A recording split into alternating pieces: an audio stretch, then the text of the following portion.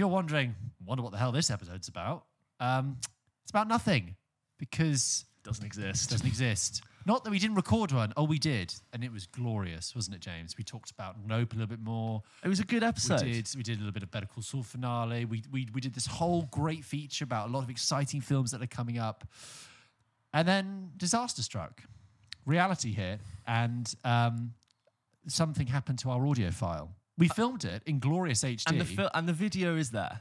The video is there, but we know that there are a lot of people who listen to this. You can't watch this in a car, and the audio file is gone. Basically, we have no explanation for how. We've scoured it because now I don't know if this is going to disappear. Yeah, I hope you're hearing this message. I don't currently know what's happened to it. We record our podcast in Adobe Audition as a multi-track file, and just when I get to go find the audio files, they weren't there. They just didn't go. I pressed record. Yes. I pressed record. We double and triple check every time. And today, James and I have had a frantic few hours really trying to scrabble and find what we could and see if we could discover it or see what we could put together. I did start editing the episode without high-quality audio, just using the audio that's on these two mics. And it just sounds like someone left a voice note on their phone on the sofa over there. And you're trying to hear a conversation. And I just broke my heart. It just can't work. It's not the Pulp Kitchen standard. So we were faced with a choice, which is either no episode at all or this, what you're listening to now. This. Because James and I decided, we thought, okay, we can't do a proper episode. No. We've blown through all the stuff we were going to talk about. We can't reshoot it. We can't reshoot it because it's just not organic. We know we just know what we're going to say. But we thought we'd take this opportunity to say sorry, for one. Check back in next week. It'll be back to normal, I promise. There'll be content throughout the week. Game of Thrones review will be out in a couple of days. That's great. Yeah. When I say next week, next week is actually a compilation of lots of great discussions we have. But why don't we take this opportunity, we thought, to talk to you about the production process behind Pulp Kitchen, just so you understand about the hoops we have to go through. Because James and I essentially not only do we work full-time jobs in the day, and we squeeze this in where we can, this is just a two-man operation, and we are both... In case it wasn't obvious, there isn't like a huge production house with like an AP that comes up with segments and like a little junior editor who creates little social clips. We are presenters, editors, producers, managers, and everything else all on this show. Therapists, PAs. When we're not doing one thing for the show, we're doing another. When we're not presenting on the show, we're editing the show. When we're not editing the show, we're thinking about what we can do on the show. And when one of us is on holiday, we double record or shoot extra content. So there's always an episode. Weeks in advance. And when we're not doing that, we're managing each other. We're thinking how we can grow this channel and how we can, give you guys great content. Any more excuses we can throw out? No, but I mean, I just feel like I want to give them something. I mean, a production week is usually quite hectic. And it never ends. Is there any funny anecdotes, any interesting tidbits we could give them about the life cycle of Pulp Kitchen in a week? Oh, in a week? Ooh, I mean...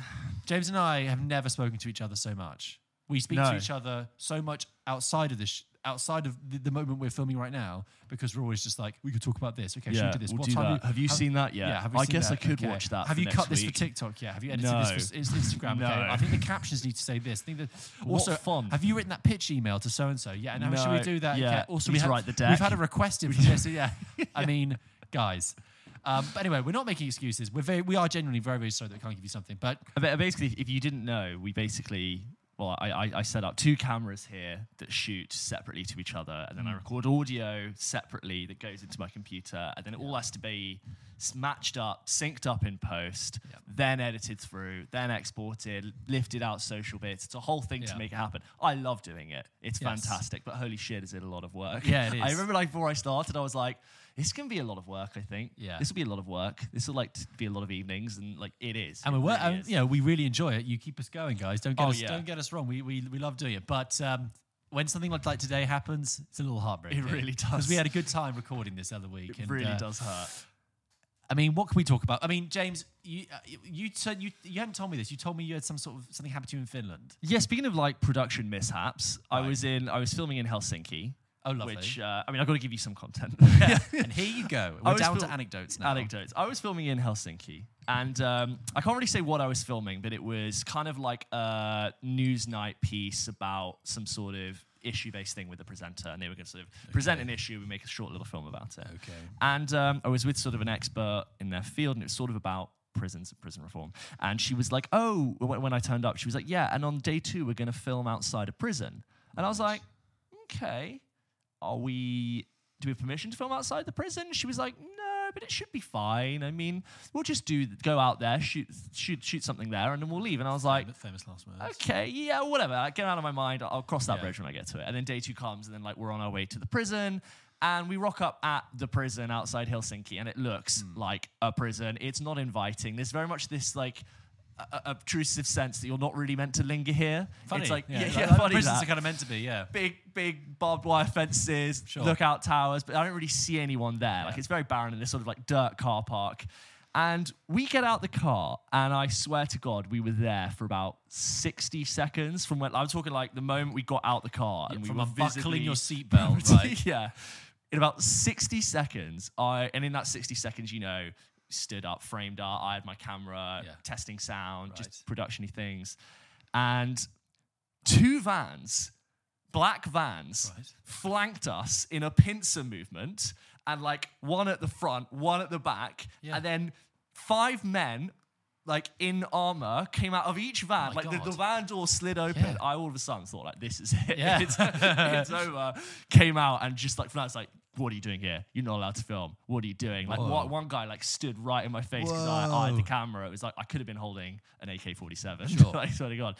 And they said a lot of stuff in Finnish, which I didn't understand. But the woman who was with us, who spoke Finnish, was like, okay, we have to leave now. Right. And but what just was amazing was the fact that there were 10 men and 2 vans, not just on standby. Just like ready to go. Yeah, like ready to mobilize within 60 seconds. Because someone would have seen us, said, don't know who these people are. I'm making the call. Let's get them. And they just completely like flanked. I don't know if you've ever been flanked, George. I've never been flanked. I'm not. This sounds like the opening of Tenet or something. Yeah, it felt like that when like John David Washington is like doing his mask and he's like about to run into the opera house. And you get like that was the level of intensity. Oh my God. There was like a drumming Hans Zimmer score somewhere there. Were you tempted to like film it from like your hip, and get this on camera? Oh, they had guns, so no. Oh, okay, yeah, fair enough. That's very scary. I didn't want to be like Michael Mann. What's his name? Michael Moore. Yeah, Michael Moore, with the camera in his face, like being really annoying. What are you doing? Yeah. Yeah. Where are the guns and why? Yeah. No. Oh my God. So they thought you were probably gonna like break into Finnish prison. I don't think so. I think they thought we were like an untrustworthy news source trying to get like a scoop for something. It's TMZ. Yeah. I had a chrome helmet like at the end of Nope. But there you go. I mean, like it's felt funny enough like those ads that we watched in the cinema where it was like I was like someone in like a Colombian jungle, like with my cartel. Those army adverts. And someone was about to chloroform me from behind and just be like, "It's a state of mind. Maybe you have it." Do you know what's funny is that I mean, obviously, as production issues go, that sounds a lot higher. But the difference between that event and what's happened to us is that you still got your content. I still got my content. You still got it out. You still made the shoot. I got about 10 seconds of, so we're outside the prison, and then it's just like pincer movement. I'm actually curious to see the rushes, but I just go, oh shit. And I just stop. Oh my God. The worrying thing of that is when you do sometimes get stopped by police. This has never happened to me, but sometimes they go, delete the footage, or I want to see your card, I want to see this, and that's sort of when it gets confusing. But I mean, what have I got for you? I went to a pasta workshop yesterday. I saw on Instagram. Yeah, you did a pasta thing. It was a thing with work. It was wonderful. A pasta making workshop, and we turned up, and they're like, "You're going to be making pasta from scratch with your hands. No machine, a pasta machine."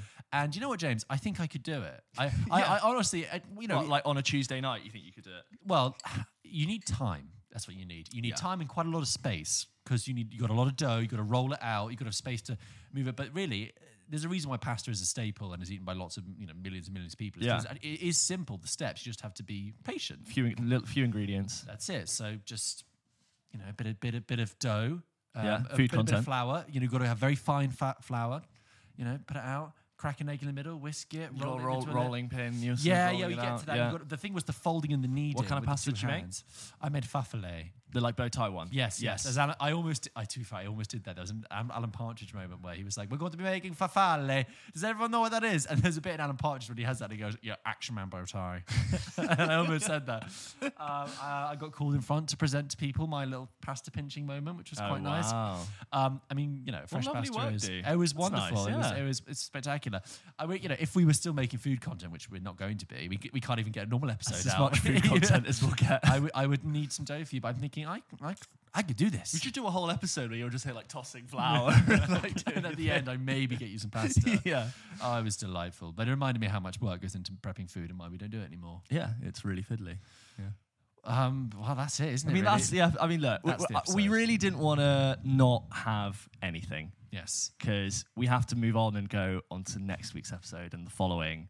But if you're a Game of Thrones fan, check back in a couple of days. We're going to have our review of House of Dragon, the first episode. Yep. Check in, let us know your thoughts. And stay tuned for next week, which is also a slightly different episode. We've got a nice little montage and collection of really interesting conversations that we haven't aired before. And we're sorry. And we are sorry. We are sorry. genuinely sorry. Please stay with us. I want to say it won't happen again. Please keep tuning in, and we will see you again. Hopefully this is enough as your little Pulp Kitchen Yeah, we wanted fix. to give you a little, instead of a full meal at the Pulp Kitchen, you've got a little amuse-bouche. I'm sorry, the kitchen is closed. Yeah. The kitchen's closed. We should. Oh no, that sounds like we were permanently shut. permanently shut. The kitchen, the power's gone. I don't know. Look, you got something. You've got like 10 minutes. We missed you just as much, right? Oh yeah. What an episode it was. Oh, we did. James and I were on the phone to each other going, oh, that bit we did. Oh, no, and that bit we did. Look, it's there, but it would sound so bad. Yes. And I would hate for someone new to come onto our feed for the first time and just... It's like it was... Yeah, don't even consider it. Guys, We're sorry. We're sorry. We'll be back. See you next week. Thank you.